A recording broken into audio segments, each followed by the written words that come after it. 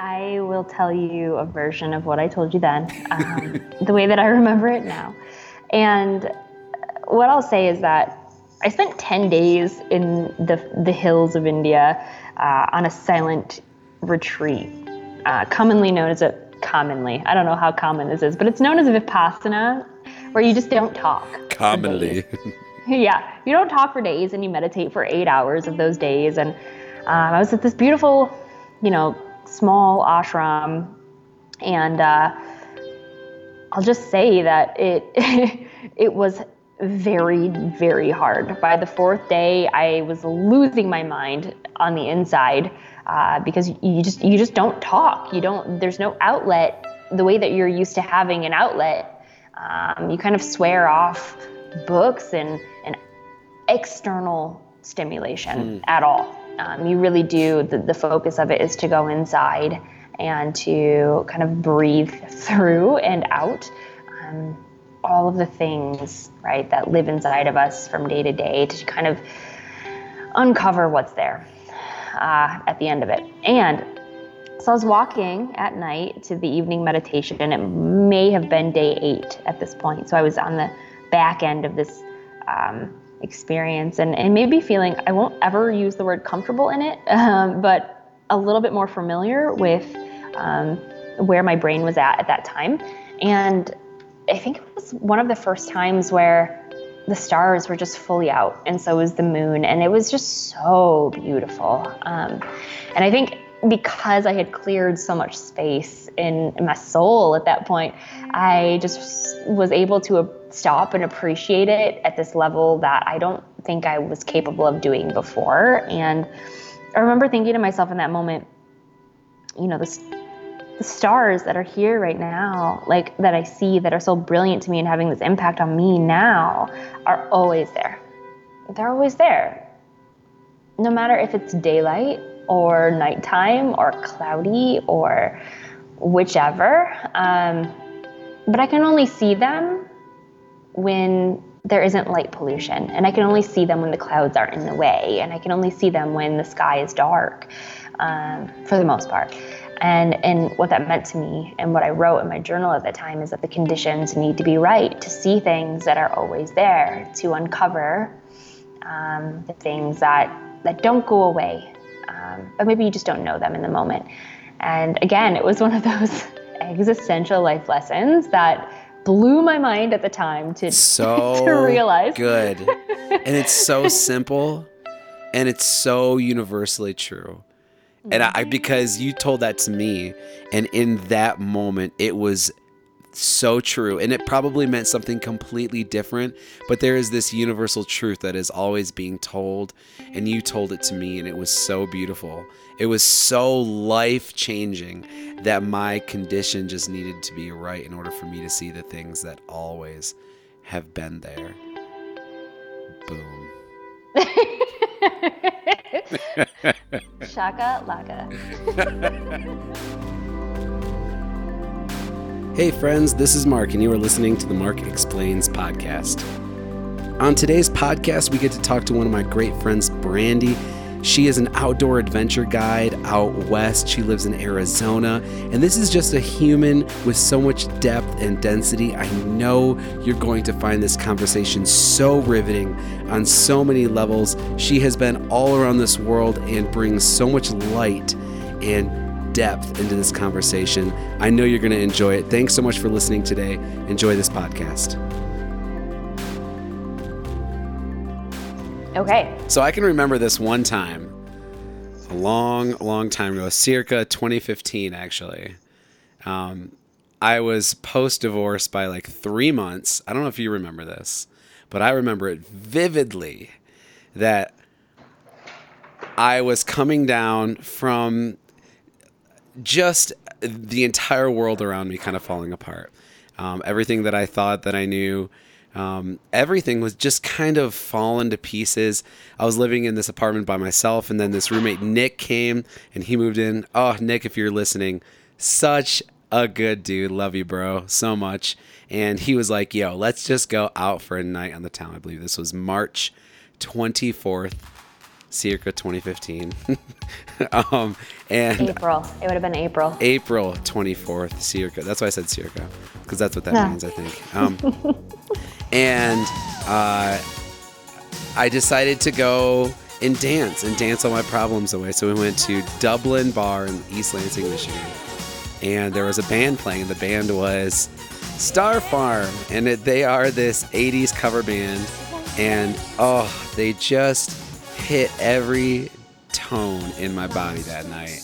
And I don't even remember the song. I think it was actually Whitney Houston's "Oh, I Want to Dance with Somebody" came on, and I lost it. Only person on the dance floor, just getting it, just letting it all hang out. And then this wild soul came flying onto the dance floor and into my life, and we just danced. It wasn't really anything that we planned. We were just dancing, and then she stops and she's like, "Hey, what's your name?" And I was like, "Oh, I'm Mark." And then she was like, "Oh, well, I'm Brandy." And then we just kept dancing, and that was the whole conversation. And then the entire night transpired, and it ended up being this incredible soul that we are having on today. So what is up, Brandy Rose? How are you? I can't see you. You can't see me? I can see you. No. Oh, that's so funny. How about now? No, I can't see you. Oh, I see you now. So what's up, Brandy? Oh, hi. Oh, hi. Sorry about that. Technical difficulties. we're newbies at this. I have no idea what I'm doing. But we're drinking wine, and I'm eating yogurt-covered pretzels. Oh, sweet heavenly Jesus, these things. Oh, those are so good. I can't believe that you chose the white chocolate over the dark chocolate. Well, it's white yogurt chocolate. It's not just white chocolate. I like milk chocolate all day. I like the dark chocolate too, but I can have more of these. That's what he said.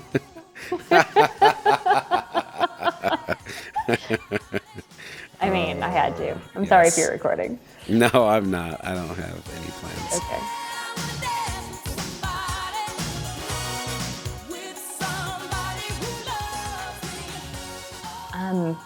I think that we began this conversation with some talks about what we're made of, from the very beginning, most fundamental, things that make us up and make up everything. And without running the risk of having a clunky transition here, right? What we're made of and what we're made for are two really interesting concepts for me and things that I like to explore, right? Like the study of being, this ontology. And what we're made for is a really big conversation that can be taken in a lot of directions, but one that I think or a concept that I think has really driven my exploration of self is this concept of dharma, which roughly translated means, your purpose or how you're meant to realize your life. And, we've got some notes here that there was a man who lived in the 9th century, at the risk again of butchering this name. I believe it's pronounced Qing Yuan Huaisen. That was really good. Oh man, right here. I'm not gonna lie. I Googled it and listened to the pronunciation a couple of times. Right now, I'm gonna clip in the other time I tried to say it. Quinyan Weekson, and I have no idea if I'm saying that right or not. Nailed it. Crushed it. Yep, we're laughing at myself right there. Yeah.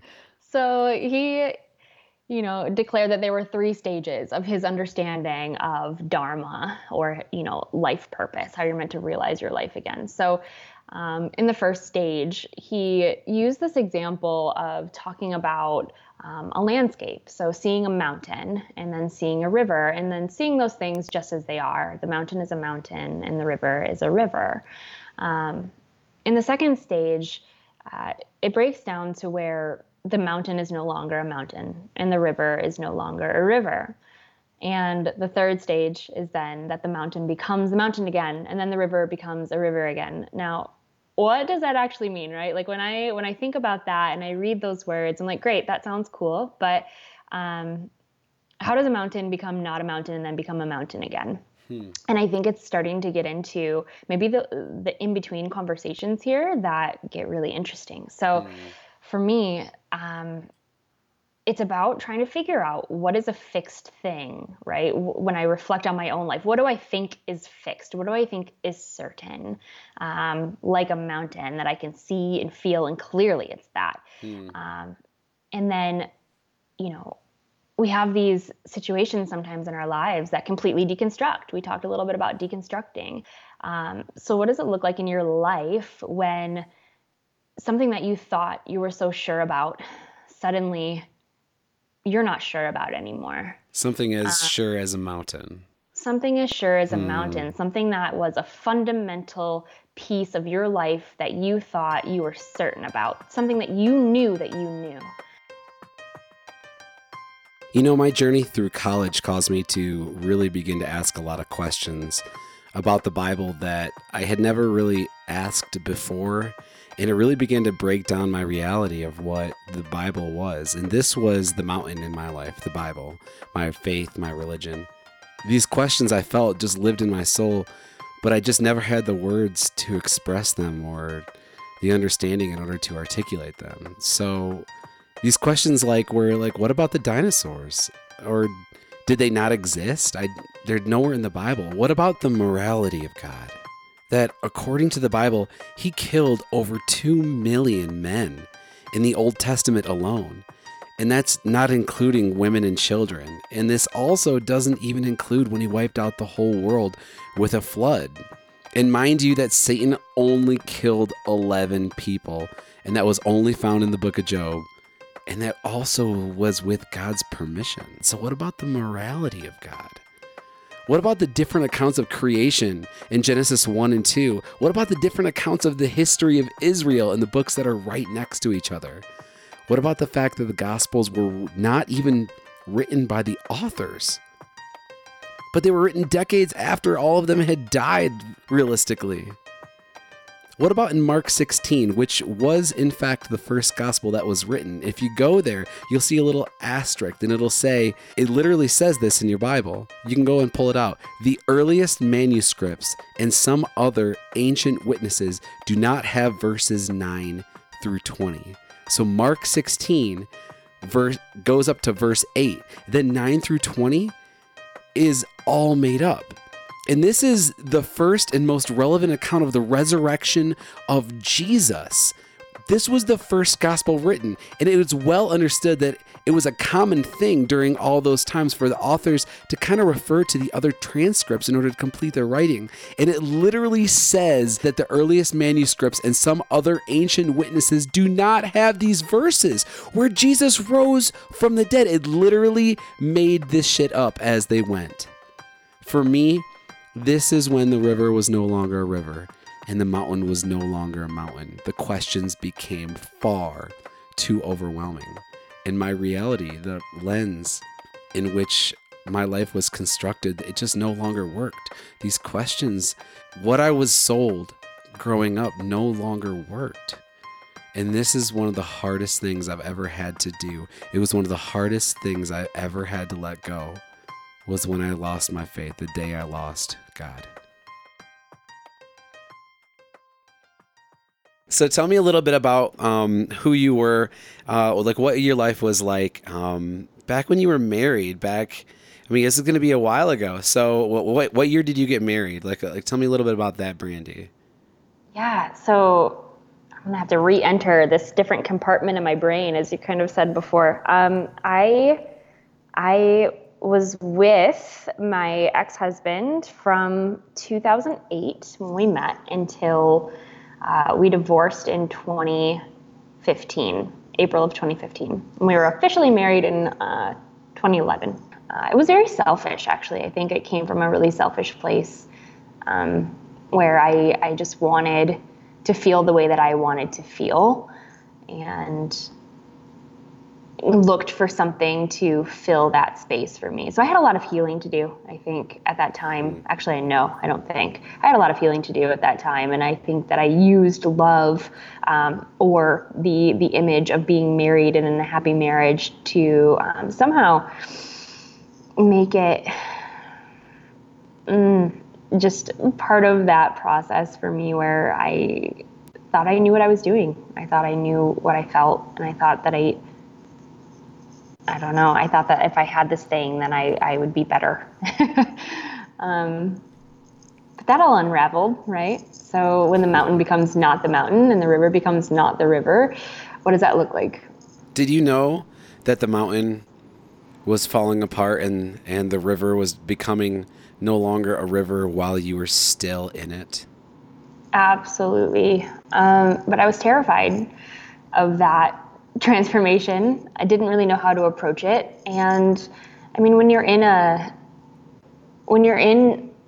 relationship, right, there's more than one party involved. So of course, even though I was a very selfish human at that time, I think I also was afraid of the impact that I would have on the person that I was in that relationship with too. I mean, But then you moved away. But I then, did. and this is the part of the story that is so interesting to me. And not that your story wasn't interesting before, but technically, so no one questions a mountain when you look at it. Like no one says, "Is that a mountain?" No, it's there.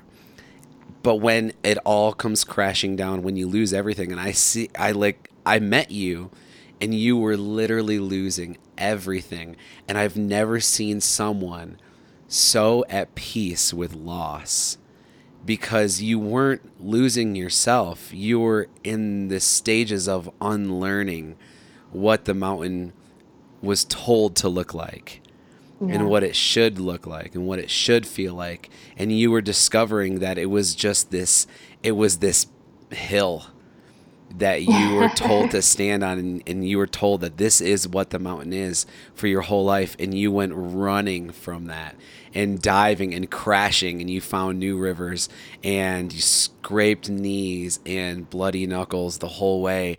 And next thing you know, you're climbing what is really the true mountain in your life, and now you're beginning to reshape that in this new phase in your life. But it's that restructuring phase when the second stage of Dharma, when the mountain is no longer the mountain and the river is no longer the river, you kind of took that and said, "Fuck everything, I'm out of here," and you flew to the other side of the world and literally deconstructed your entire life.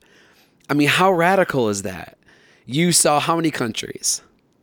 I traveled to 9 countries in that time. How many plane flights did you have in 1 year alone? Oh my gosh, I actually kept a record of it in my phone in the notes section, each flight, and I can't recall it off the top of my head, but I'm going to say that it's upwards of 40. Just international and then domestic flights inside of the countries that I was in. But it doesn't mean that I wasn't moving when I wasn't flying. I took more train rides and local bus rides and tuk-tuk rides and, things like that across those countries than planes, actually, because those were the less expensive ones. That's what allowed me to stay out there longer, was finding the more resourceful way of getting around. Man, how incredible is that? And I feel like it's not where your story begins, but it's where this big kind of bookmark, this chapter in your life kind of turns over. And it's not just a page. I feel like it was almost like there is a seam there.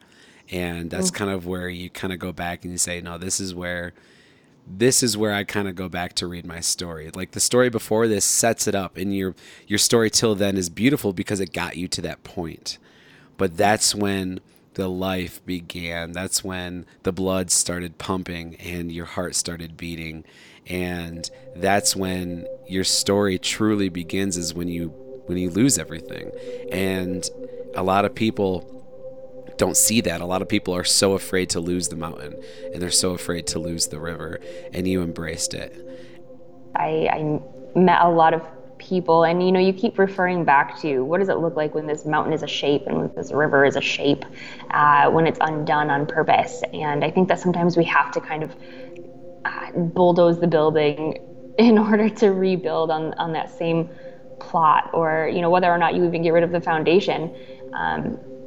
For me though, when when we talked this morning and you kind of told me a little bit about this theme or the quote that you were thinking about sharing, the thing that kept running through my head over and over again and still is that regardless if the mountain and the river are constructed or deconstructed, the same elements are there. What they originate from still exist. So the earth is still the earth and the water is still the water, whether it flows in the same spots or not.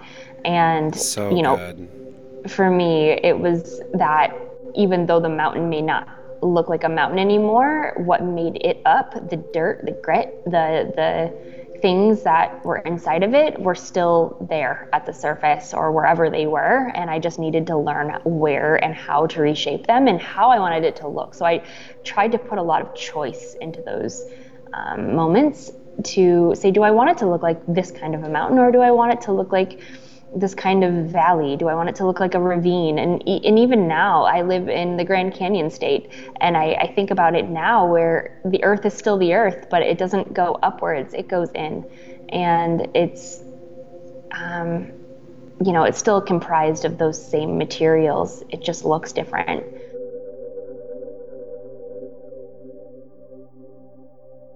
It doesn't mean that it's easy. And then it doesn't mean that it makes sense.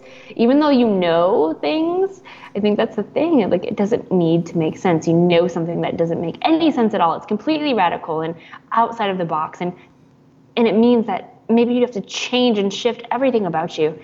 But the origins are still there and the dirt is still there. And the mountain that you think that you know, it is still there. MC Yogi once said, I want to be... Wait, are you quoting MC Yogi right now? Yes, I am. Love it. Yeah, raise the roof. I'm quoting MC Yogi. He once said, I want to be both soft and strong. And I think that it's this really two things that seem so dichotomous in nature. But it's so important to understand that our lives are not filled with ors, but they're filled with ands. And you don't have to be soft or strong, but you can be soft and strong. And he said, I want to have a soft heart, but have a strong core. And I think that that's what you were talking about when you say turning inward. It's you turn inward to the softness, but you also are turning into the strongness. And that's so vital in the forward momentum and the forward moving. And also, in order to help someone else out, you not only have to be strong sometimes, but you need to be soft, because they need to hear you, but then they also need to lean on you. Yeah, and I'm going to go very basic yogi on you right now and tell you that when I say going inward, yes, it means to recognize and be conscious of the softness and the strongness. But it also means this ability to listen from the observational standpoint. So one of the very first, I guess, and monumental things that I learned when I first started to follow this yogic practice, whether or not that's what everybody does, was that who's listening to the thoughts that I think? Who's the listener? When I think a thought, whether it's, oh, I'm hungry right now, or, oh, is my life falling apart? From the most simple thing to the most, existential thing, who's actually listening to that? And when I realized that I'm the listener and not the thinker, that to me was the essence of going within and figuring out who is doing the chatter. Who is chattering all of these things in my brain right now while I'm listening to them? Because I'm the observer. I'm like the pinky in the brain driving the wheelhouse, right? Like, if you can, who's old enough out there to know, like, pinky in the brain, right? There's like this little guy inside of the head driving it, right? Like, but the body is not the person driving the head.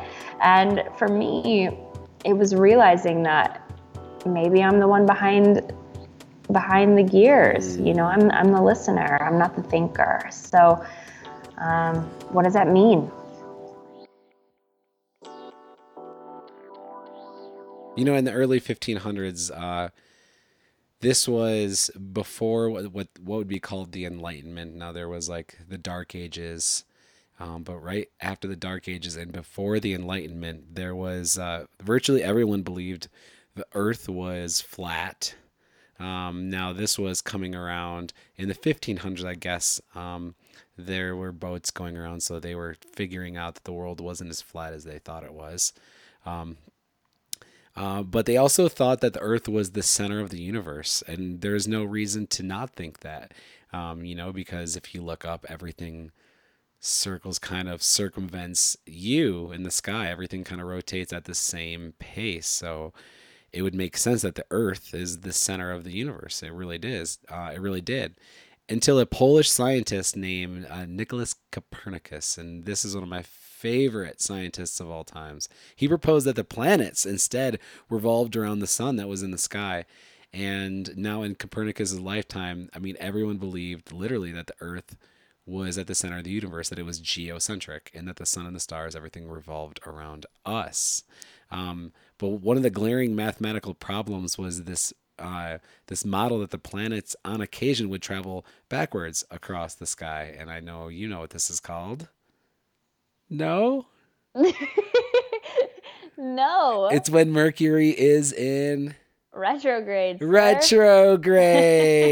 Yes. And what this Oh my is, gosh. what this is the planets, they go backwards across the sky. And if you can kind of imagine the sun kind of going across your point of view from right to left, and Mercury is really close to it. And Mercury kind of rotates in front of the sun, like kind of in between you and the sun, and it's going in the same direction as the sun from right to left, and then it'll go behind the sun as it goes around it, and for a second it's going backwards because it's going around the sun as the sun travels across the sky. And so this is what retrograde is. It's when these planets travel backwards across the sky. But these mathematical problems we couldn't figure out. These astronomers called this motion retrograde. And to account for it, based on the Greek astronomers and mathematicians' view, they incorporated these number of circles within circles and ellipses and within the planet's path, and it didn't make sense. It's some planets like Mars even had as many as 7 circles, creating this really, really cumbersome model that felt way too complicated. I mean, nature is beautiful and simple most of the time, and elegant. And then in 1514, Copernicus came along and he distributed this handwritten book to all of his friends. That set out his view of the universe, and he proposed that in the center of the universe was not Earth, but it was the sun, that it was heliocentric. And he suggested that the Earth's rotation also accounted for the rising and the setting of the sun and the movement of the stars and the cycle of the seasons. And finally, he correctly proposed that the Earth's motion through the space caused the retrograde motion of the planets across the sky. And he finished this book. He finished the first manuscript in 1532, and it was called On Revolutions of Heavenly Spheres. I think that's just the coolest name of a book of this manuscript. And he laid out his model of the entire solar system and the path of the planets. And but he was scared to publish it. And he didn't even publish it until 2 months before he died in 1953. And you see, for Copernicus, there came a point where the river was no longer a river, where the Earth was no longer flat, where the planets were no longer circumventing the Earth, even though that's what literally everyone had said for all of history. Every history book at the time, the way everyone described it, it just didn't work for him. The mountain was no longer a mountain, and the river was no longer the river. The star exploded in his life, and it gave birth to something new. There came a point where there was a better understanding of the world, and it painted a new picture of this light. And just because something doesn't work anymore, it doesn't mean that everything won't work. He knew the current model was outdated, so he proposed a better one that worked with the new understanding that is around us. You know, it's important to remember that just because something doesn't work doesn't mean everything won't work. And that maybe the model you have, the thing that you once knew, it got you to where you are. And that's a really important fact to remember through all of this. Is I know for me, a lot of the things that revolved around it for me were like of the Bible. When the Bible fell apart, I had a lot of anger towards that and towards my parents. But it's important to remember that all of these deconstructions, all of these stories, all of these mini stories, they led you to where you are now. And sometimes we have to ditch our current models because they no longer work. And that is an okay thing because it brought us to where we are. It's kind of like using an old map. Like, Brandy, I want you to think about like an old timey map. Like the guy that's using it has like the old timey mustache. And a pipe. I almost just did a pirate accent. I don't know why. That's not accurate. But let's just say these old timey maps, let's say from like the 1400s, they're not accurate. We know they're not. But it got sailors from one place to another. It can get you a long ways, even if you know it's wrong. It can get you kind of where you're going. And so it's important not to throw away ideas, especially old ones that you had. It's important not to throw those away because it got you where you are. And that's a really, really important thing and a really important aspect in this deconstruction. And I feel like I can even relate some of what you just said, again, back to Dharma, right? So in the example of Copernicus, realizing that the model that he had been working with about, the stars and what revolves around what, if he was really attached to that model, he would have never been able to, evolve into what he was meant to do, what he was meant to discover. The discovery that led to what we were able to understand about the stars now and the way that they revolve. And, the point to some of this Dharma talk, and one of my favorite things out of the book, it's a book by Stephen Cope called The Great Work of Your Life. And it's kind of his understanding of, an ancient text, the Bhagavad Gita, that's a story about Krishna and Arjuna, and I'm not going to go into all of that, but essentially Krishna says during some part of this that there are, 4 essential, stages, perhaps stage isn't the right word to use, but pillars, I guess, of discovering your Dharma or to fulfilling it. You look to what that is. So let's say that you think your purpose is to work with animals or, do humanitarian types of efforts to, countries or communities that are in need of something, or maybe it's to be a mother, or maybe it's to whatever it is, look to that thing that pulls you. I feel that, the thing deep down that pulls you towards it. And once you discover what that is, you do it full out, right? So for Copernicus, he knew like this star stuff, this is me, like this is what I'm going to put my efforts towards. I'm going to do it full out. Just put yourself in it and trust, that discovering that and fulfilling that will save you. And the third part of that is to let go of the fruits.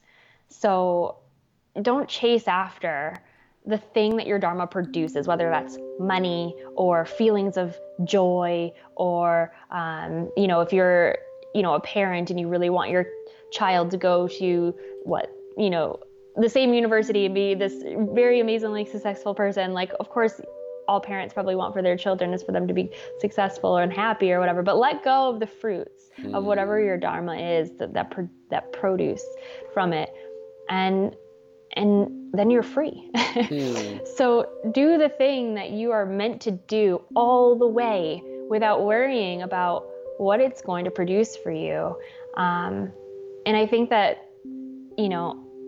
going back to this conversation about this mountain is a mountain and the river is a river, and then it wasn't, and all of these things, is if Copernicus had been so attached to the fruit of the very first thing that he believed, because maybe that was working for him. Maybe he didn't, want to cause disruption in the community that he was in, or the thought, the people that were in the same kind of think tank that he was in, and be maybe the unpopular one that had this new idea. But he knew, and he, knew that he had to go after that full out.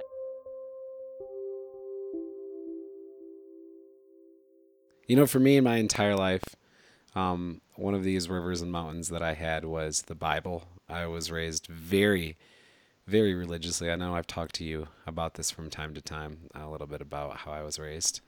And I have nothing but love for my parents and for the religious establishment now, this place that I'm at now.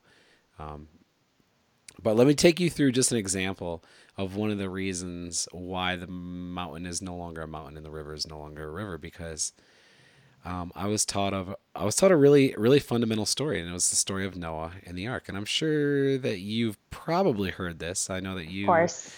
I don't know if you were raised religious or you went to Not church. Really. But Noah and the ark is this interesting story about how it had never rained on earth before Noah. And God told Noah it's going to rain, and that idea was crazy because it had never rained. And so then he said, build an ark, and it needs to be massive. And he told him how to build the ark in order to make it stay afloat. And then he said, get 2 of every animal on earth, which is an obscene, realistic picture to be painted, because, how does, what about the animals in Madagascar? And what about the animals in Australia? Regardless, anyways. And put all of the animals 2 by 2 on the ark, and then it rained for 40 days, and it says the waters covered even the highest peaks on earth. So let's just kind of go through this real quick. And one of the main reasons why this is not so much a story as it is a poem, and why there's no physical way, because I'm a scientist now.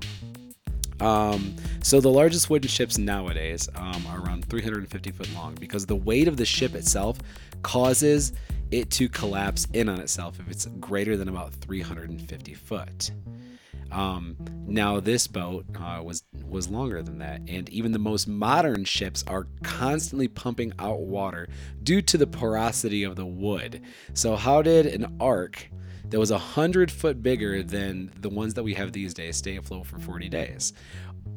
That was like one of the first questions. But then this is the question that kind of deconstructed this story for me. And this is one of the fundamental breakdowns I had. But this is like as things were unraveling for me, this is the question I had. Genesis 7:20 says that the waters submerged the world's highest mountain under 15 cubits of water. So that means that a flood, now I know that you've actually hiked this mountain, that a flood covered Mount Everest, which is 29,000 feet tall, and actually it's getting taller every single day. It covered it with 22 feet of water, so 22 feet above Mount Everest. So that's pretty high. And I love sounding like the kind of badass that would have climbed Everest, but I cannot take that credit. Well, I went to base camp. You didn't summit Everest, but you climbed it. I just needed to go ahead and not let myself be the girl that climbed Everest on your podcast. You did climb Everest. You didn't summit Everest, but you climbed it, and that is very, very impressive. So I decided to do the math. Because my math is okay. It's not stellar, but I did this rough calculation. So I had to start by assuming that the Earth is a sphere, perfect sphere, and we know that it's not. It's a bit squished at the poles and it bulges at the equator. But for this experiment, we'll go with that. It will suffice. And the volume of a sphere is easy to calculate. V equals 4/3 pi r, pi r cubed, and the Earth has a radius of 3,959 miles, and we know And we need to know the radius of the flood. And the Earth's radius plus the highest height of Everest plus 15 cubits, which is 22 feet. So I hope you're following along. So we have 359 miles, the radius of the Earth, plus 29,028 feet, which is the height of Everest, plus 22 feet, which is the 15 cubits of water. It equals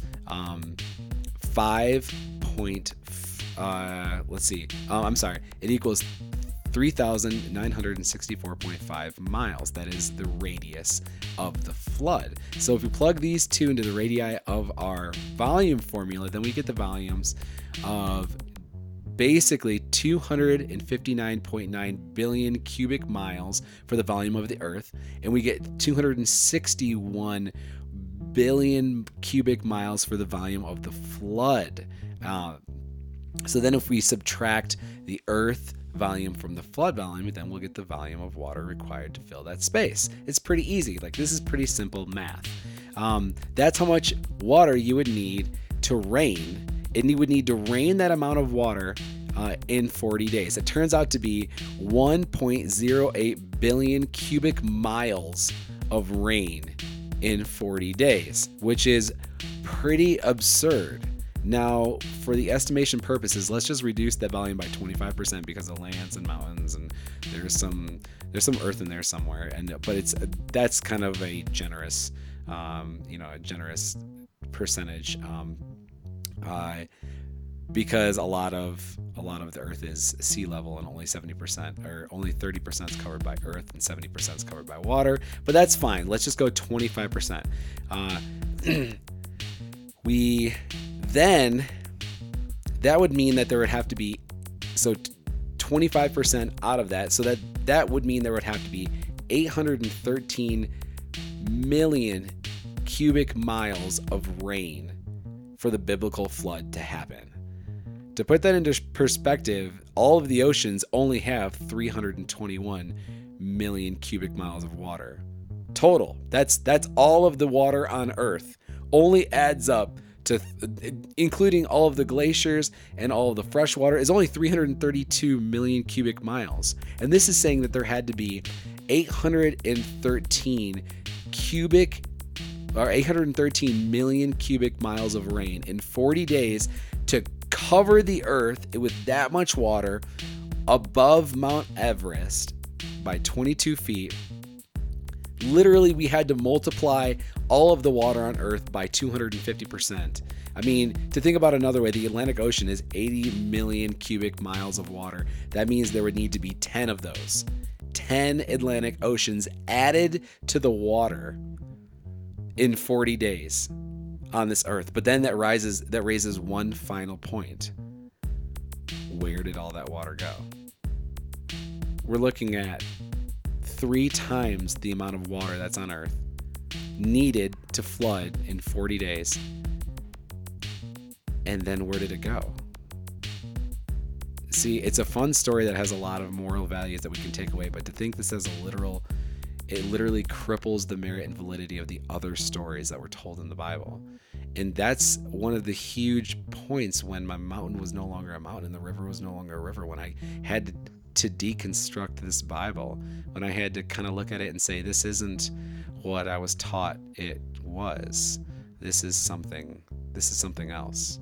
And so now I'm kind of at this stage where I'm beginning to reconstruct the Bible in a different way, that it's this book of poems, and it's this book of incredible lessons and values. Because if we take this in a literal sense, it decreases the merit and the value from everything else that's in it, because the Bible is literally filled with stories like this that just don't work scientifically, that don't work literally.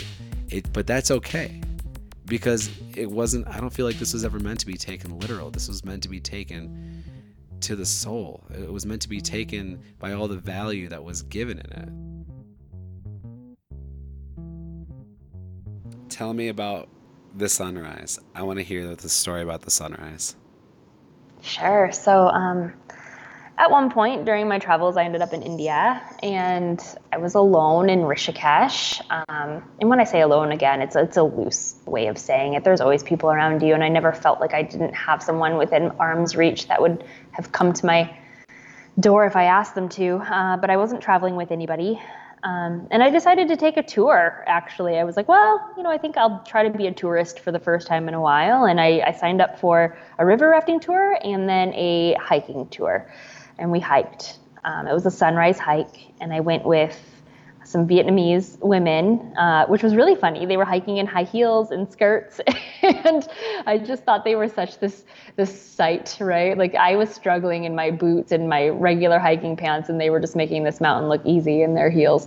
But we get up to the top of this mountain, and we were there for sunrise, and so it was dark and it was very, very cold, and I was not prepared with, the warm clothing that I probably should have been prepared with. And I remember there being a lot of tourists around me and a lot of people taking pictures. And I tried to find a small corner of the balcony that we were on that I could just kind of be alone and, with my own thoughts and feelings. And it got really quiet. And I remember specifically, it was a tropical landscape there. And the jungle started to wake up, and I could hear the monkeys start to move in the trees, and I could hear, the birds starting to chirp, and, the sky around me was getting lighter. It was becoming, dawn, but the sun hadn't come over the mountain yet. It was a kind of a mountainous landscape in Rishikesh. And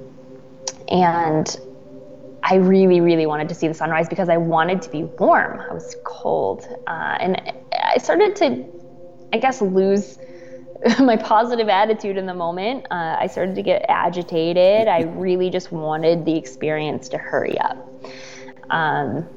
And the sun started to rise, and it was this tiny little sliver over the mountain pass, and it didn't go very fast.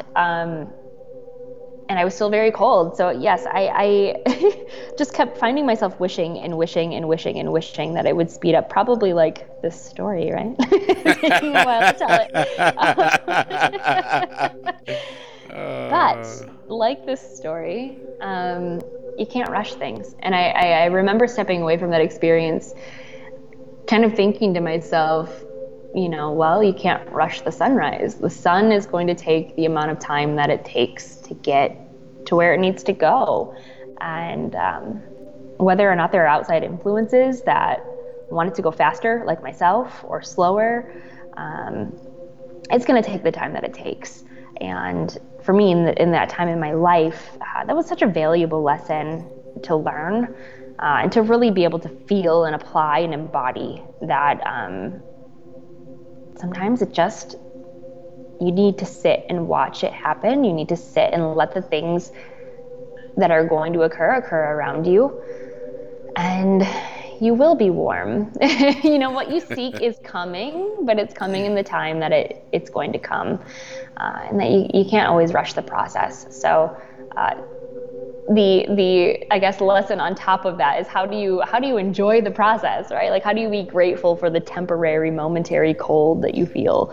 How do you really hear the monkeys and the birds and just be in that moment, regardless of the discomfort that you might feel?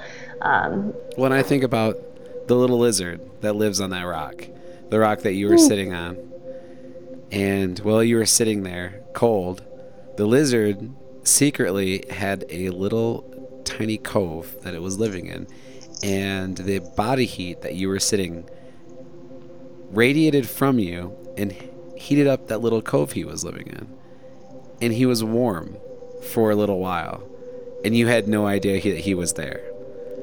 And for that period of time that you were wishing the sun would rise quickly, he was wishing that it would rise slowly, because you had no idea the effect that you were having on him, and he had no idea that his entire morning was going to be so affected by you. And so, in the same sense that you might be in a season that you're wishing the sun would rise because you are so cold and those damn monkeys won't shut up, you have no idea just the presence of where you are might be affecting someone that can't say a word to you. You have no idea the impact that you have around you. And so it's important. I think your lesson is so vital in so many ways. You can't rush the sunrise because you have no idea how your step is affecting somebody else's first step. my deconstruction happened in 2012, 13, 14, and that's when everything that's when the mountain was no longer a mountain and the river was no longer a river. And now that after I lost everything and then I met Brandy, immediately as everything was falling apart, this is not a coincidence. This is the universe, this is God, this is source, this is energy orchestrating the exact things that I need in my life at the time that I need them. This is Brandy sitting on the rock and heating up the lizard that was dying at that moment. These are the moments when everything seems to be falling apart, and literally it's being orchestrated around us all at the same time. And so I think about this mountain that is beginning to take shape now, and I think about this river that is beginning to carve a new path in the ground and beginning to take shape. The spirituality, the faith that I believe now is that we are all human, that we all deserve love, that the thing that binds us and connects us is the breath that we breathe is all the same. The air that enters our lungs is literally all the same. That none of us asked to be born, and none of us asked for the circumstances that we were given. And we are all worthy of complete and utter love and acceptance from everyone that we meet, which is why the hugest ethos in my life, and I think I might have got this from you too. There's so many things I feel like I've gotten from you, is that my table is big enough for everyone. That if I have extra wood in my life, then I'm not going to build my fence higher. I'm going to build my table bigger, because we are all in this together. We are literally in this together. And I want to create unity, and I want to create solidarity. I don't want to create division. And there is enough of that as it is. And I feel like this is something that me and you share so deeply, that this faith that I have is found in this bag of skin and bones in my body. It's in the breath that I have. It's in me and you. It's the life that we have. That is my faith. That is my love, because that is all I have to give. I like that I can see your face right now on Skype. I know that not everybody knows that that's going on, but it's been a long time since I've seen you. And by the way, when you speak, you inspire me. So thank you for that. Same. You inspire me.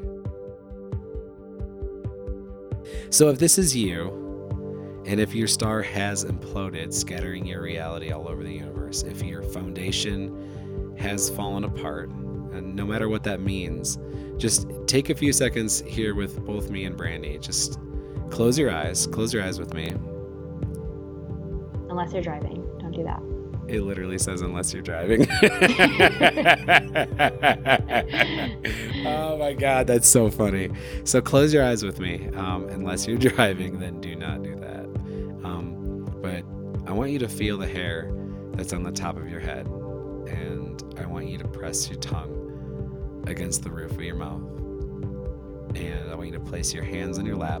Unless you're driving, you can do one hand, and wiggle your fingers into your legs. And I want you to press your toes into the ground, and I want you to feel your life. I want you to feel your life that you have, because this is all you have. This is the only story that you have. It's beautiful. This life you have, the one that is deconstructing before your eyes, it's beautiful and it's sacred. So just take a breath right now. Take a breath and just hold it in for 1 second, and ask yourself, is there anything that you need to exhale? Is there any false ideals or self-degrading lies or self-harm that you need to exhale? And go ahead and breathe it in and let that shit go. Exhale all of it out. And then take another slow breath in and ask yourself, is there any truth that you need to inhale to the depths of your soul? This change that is happening right now, it may feel like it's out of your control. It may feel like your whole world is coming apart. It may even feel like complete deconstruction, but it is planting the seeds for something more. for life, far more than you could ever imagine or that seems possible. Because through deconstruction and through deconstruction, because through destruction and deconstruction comes reemergence. And that's why we're here. And I almost feel like I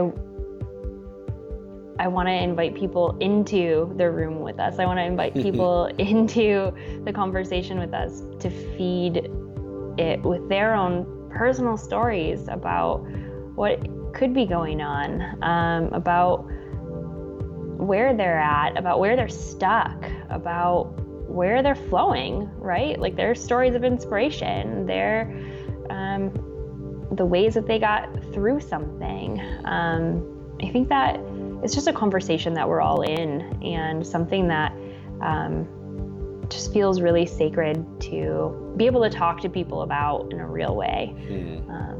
If you're going through this right now, I'm going to put Brandy's email in the show notes, and you're going to see it right there, and mine will be there too. And tell us your story. We would love to hear it. We'd love to talk to you about it, because it's not like I'm any further. It's not like Brandy is any further down this road than anyone else is. We're all going through this together. This whole thing, everything.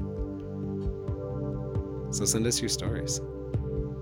Yeah, I'd like to hear that. I would love to hear them. And I would love to share more about the stories that we have too.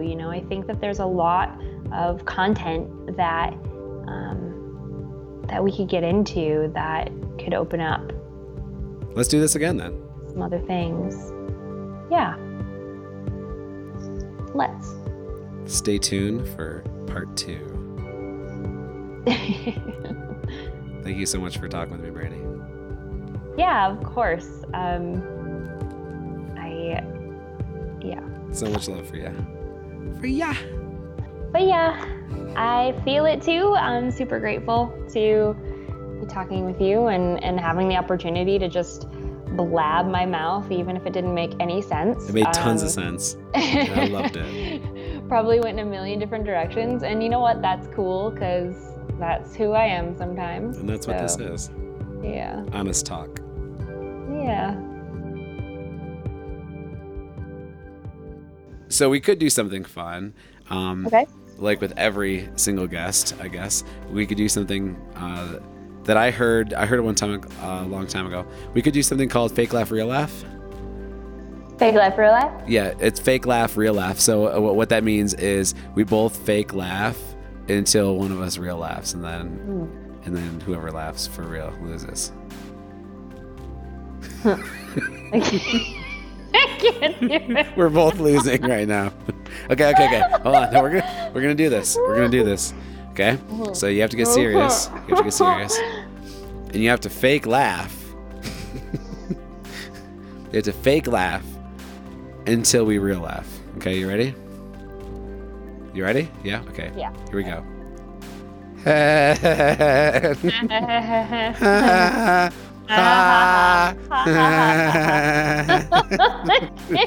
Stupid. It was so stupid. Everyone that listened to that just turned off the podcast at that moment. And Are you recording still? Oh yeah, 100%. Kill you. Oh my gosh. Okay.